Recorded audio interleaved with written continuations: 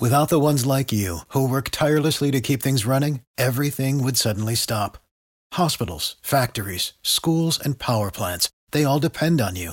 No matter the weather, emergency, or time of day, you're the ones who get it done. At Grainger, we're here for you with professional-grade industrial supplies. Count on real-time product availability and fast delivery. Call, click Grainger.com, or just stop by. Grainger, for the ones who get it done. Every team, every topic, everywhere. This is Believe. Hey Razorback fans, and welcome to another episode of the Hawg Talk podcast. This episode is brought to you again by Hyndman Services. Is your to-do or honey-do list too long to tackle? Are your DIY skills likely to fail you? Do you wish you had a handy friend who do what they say without breaking the bank? Hyndman Services is a family-owned and operated business whose work ethic and customer service will restore your confidence in handymen.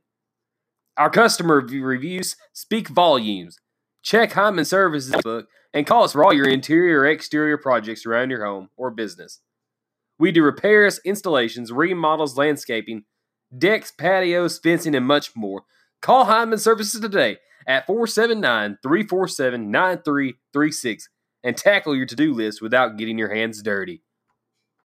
Razorback fans, welcome into episode number 91 of the Hawg Talk podcast. My name is Kyle Sutherland. Happy to be joined by Fox Sports' Aaron Torres. You can also catch him on the Aaron Torres podcast. He has Eric Musselman, our head coach, on quite a bit. Big fan of the Razorback basketball team. We're going to talk about some of his stories with Coach Muss, but going to start off talking about the draft stock of Mason Jones and Isaiah Joe. AT, appreciate you taking some time out for us, man. Yeah, no, it's my pleasure. Yeah, we've been trying to do this for a few weeks, and Mother's Day and a few other things got in the way, and it just so happened I wasn't planning on coming on right after I had Coach Muss on the show, but it worked out well.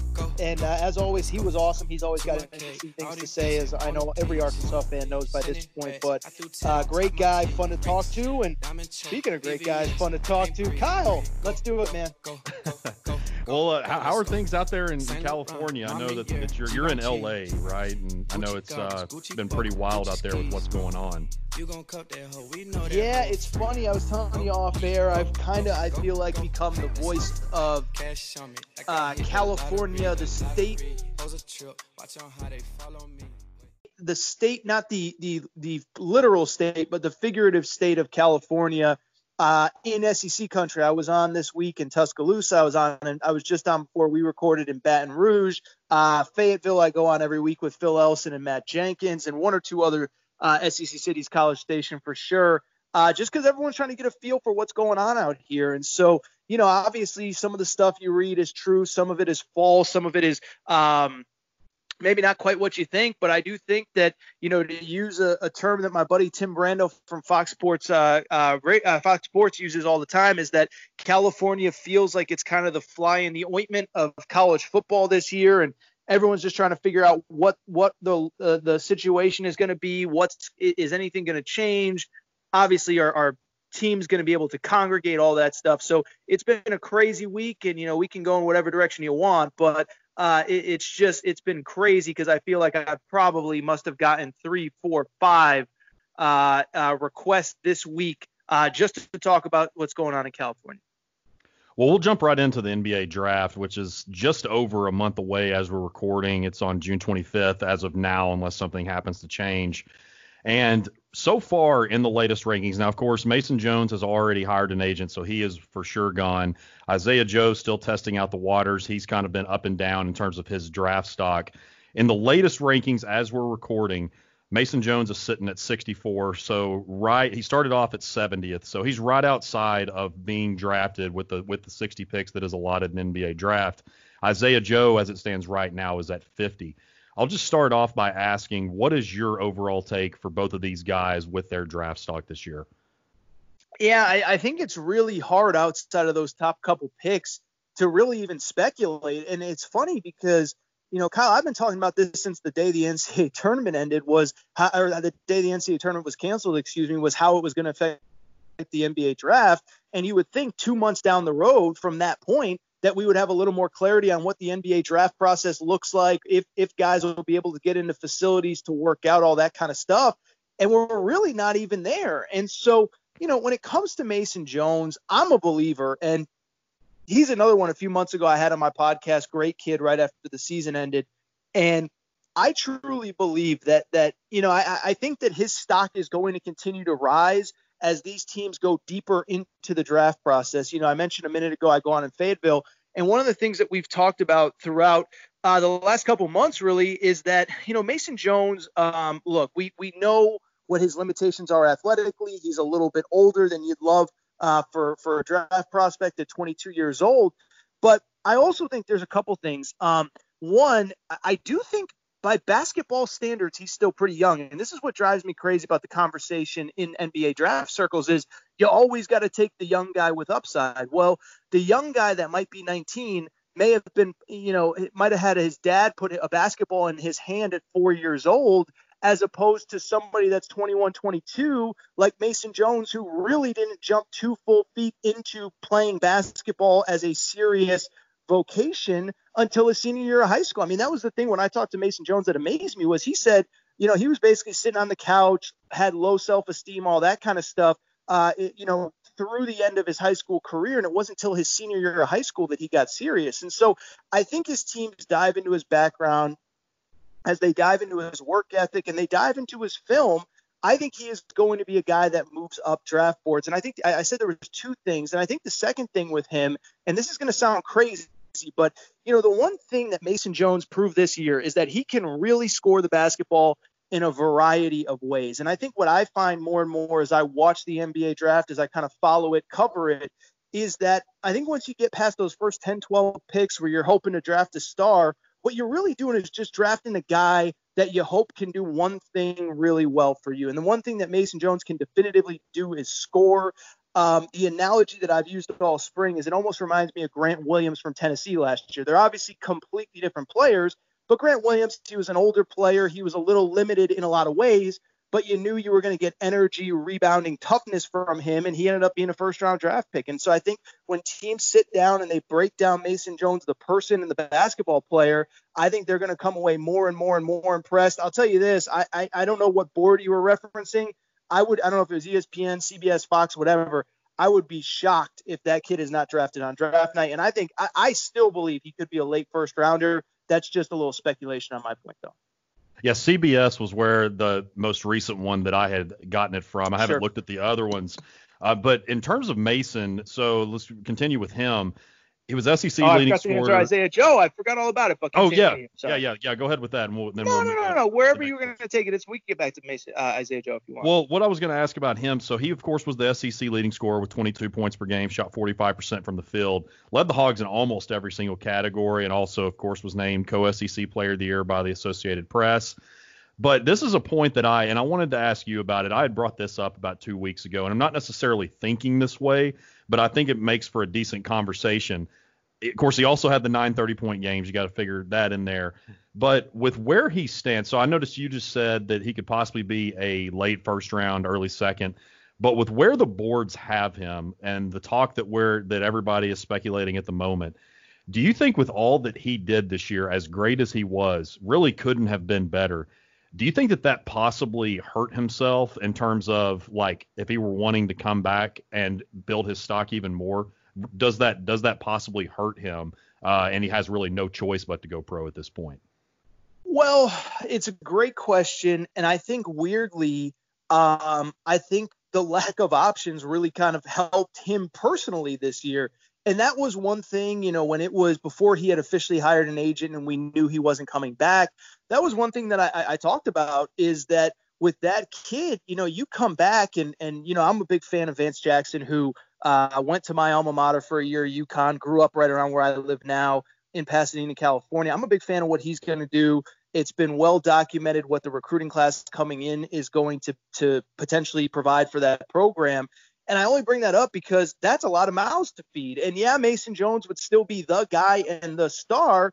But, if you went from averaging 22.6 points per game or whatever it ended up finishing up at, and you only average 17.5, it sounds stupid. And I think anyone who watches these games would know. I think any Arkansas fan would know if he improved or not.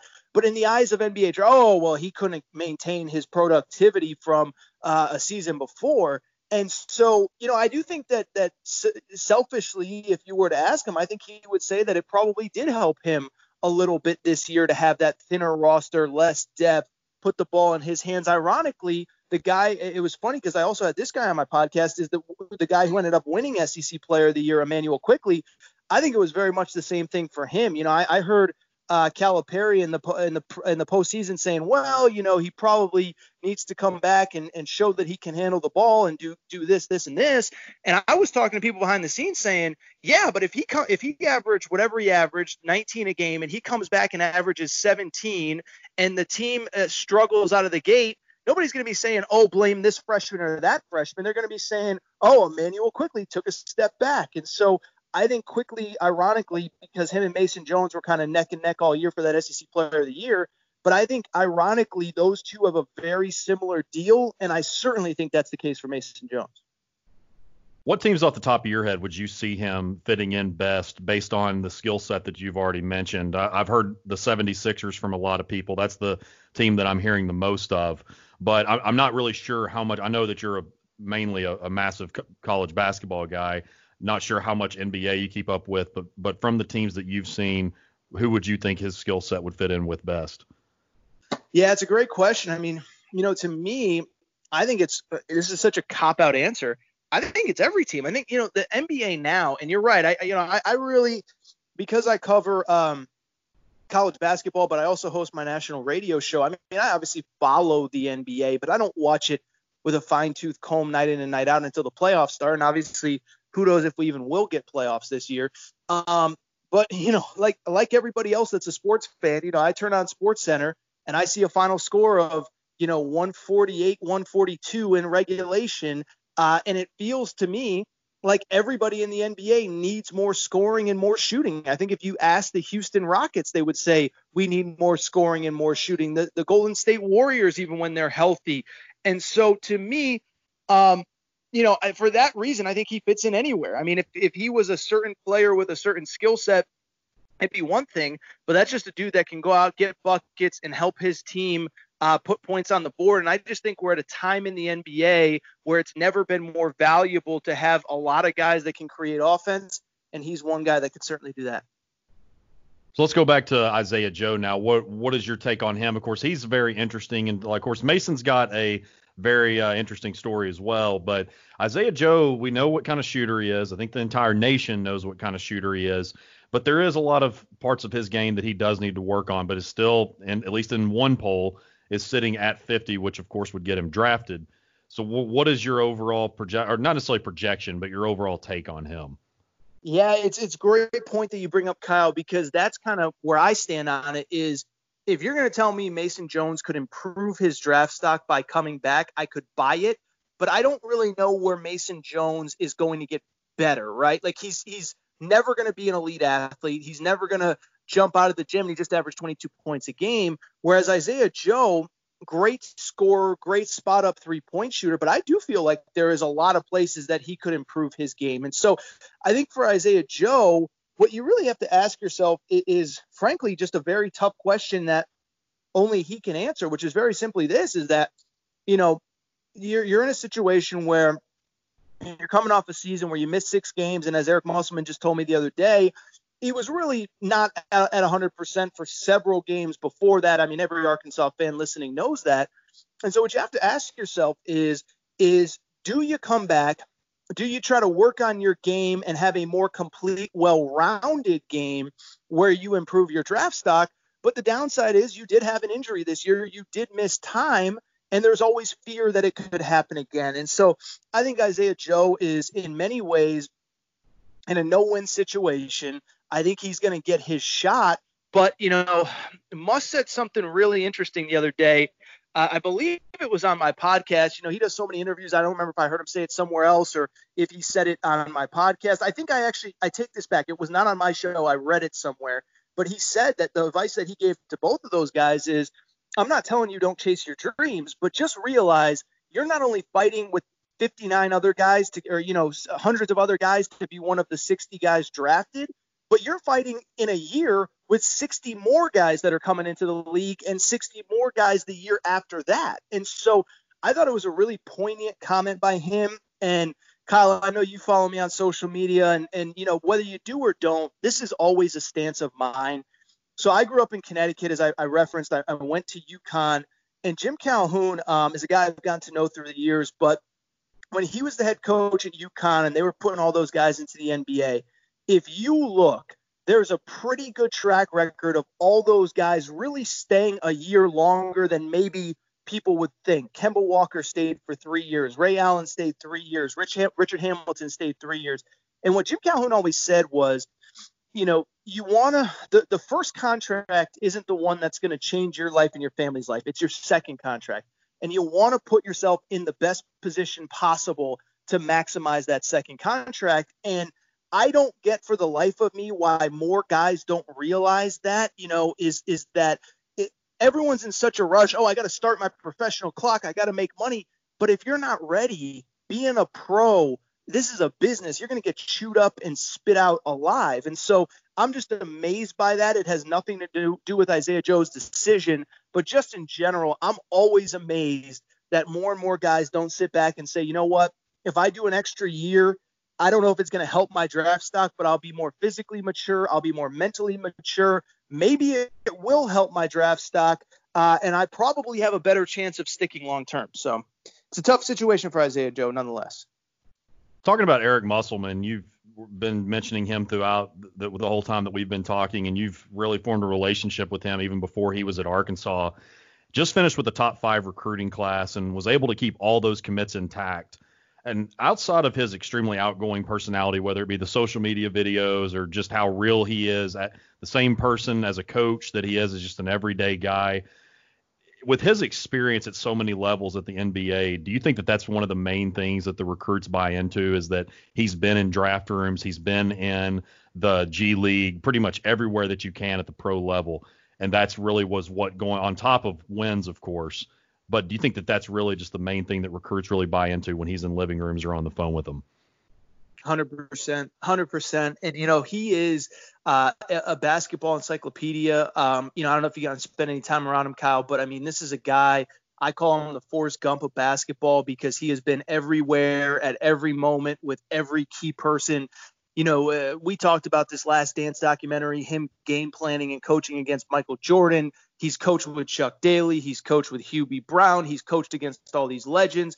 And I know from talking to recruits that, when you go into a recruiting meeting with Coach Muss and his staff, he has a highlight tape pulled up of what you do and how he projects you. And if you stick with what I'm trying to tell you to do, in 3 years, you're going to be playing like this guy, whoever that guy is at the NBA level. And so, I think as Arkansas fans get more comfortable with Coach Muss, I mean, the reality is when you're recruiting elite high school players, especially in basketball, it is, how do I get to the NBA? How do I do it as quickly as possible? And I think Eric Musselman has the answer. I think Eric Musselman, at the very least, knows how to get you there, knows what it's going to take, and then it's kind of on you to do what the coaching staff wants, to put in the work and all that kind of stuff. And so, it'll be interesting as he goes through more and more in this college basketball space. But, 2 kids that played for him at Nevada, Cody and Caleb Martin, both got serious minutes in the NBA this year. He's had other guys from Nevada get a cup of coffee, and as he continues to recruit elite players, and obviously he inherited 2 really good ones in Mason Jones and Isaiah Joe. I think as more and more of these guys stick in the NBA, I think it'll be an easier and easier selling point. But I have zero doubt in my mind that that is a huge part of who he is and what he sells to these young men.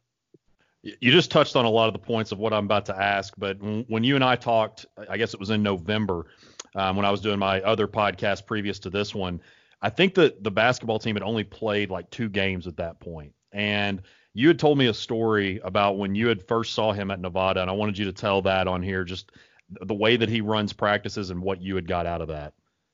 Yeah, it was really funny. I got to know him. I live out on the West Coast, as you referenced, and I got to know him a little bit through interviews. And at the time, I was doing some stuff for The Athletic when they first launched, and got to know him. And then I guess going into his final season at Nevada, which was 2018, 2019, when they were ranked really high, I went up there for a practice, and it was crazy because they did one of these preseason NBA combines where they have scouts from all over the country kind of come get a first look at their players. And a lot of the major programs do them. Kentucky does it. Auburn's done it in the past, whatever.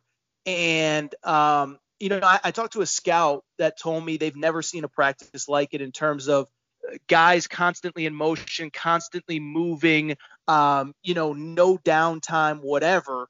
And, I saw it firsthand when I went up to Nevada, when he was the head coach at the University of Nevada. And it was just one of the most surreal things I've ever seen where, the entire practice, whether it's individual work at 3 or 4 different courts or 3 or 4 different baskets, or whether everybody's running full court or whatever it is, you just have guys constantly moving, constantly working.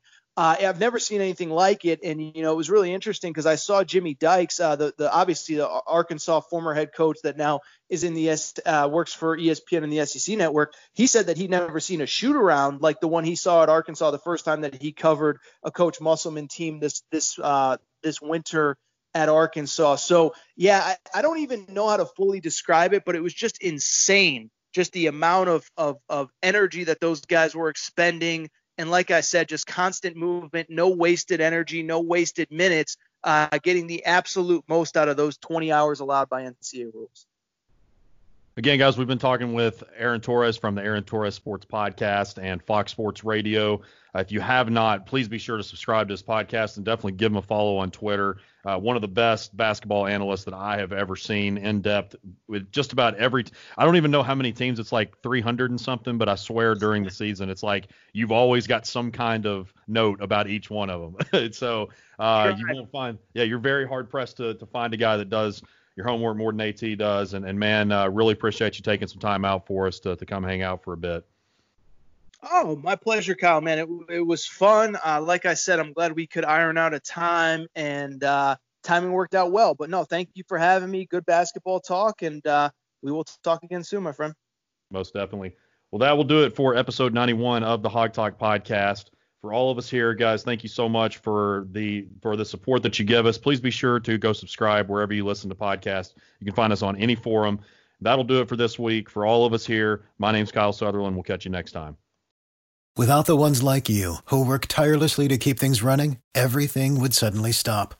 Hospitals, factories, schools, and power plants, they all depend on you. No matter the weather, emergency, or time of day, you're the ones who get it done. At Grainger, we're here for you with professional-grade industrial supplies. Count on real-time product availability and fast delivery. Call, click Grainger.com, or just stop by. Grainger, for the ones who get it done.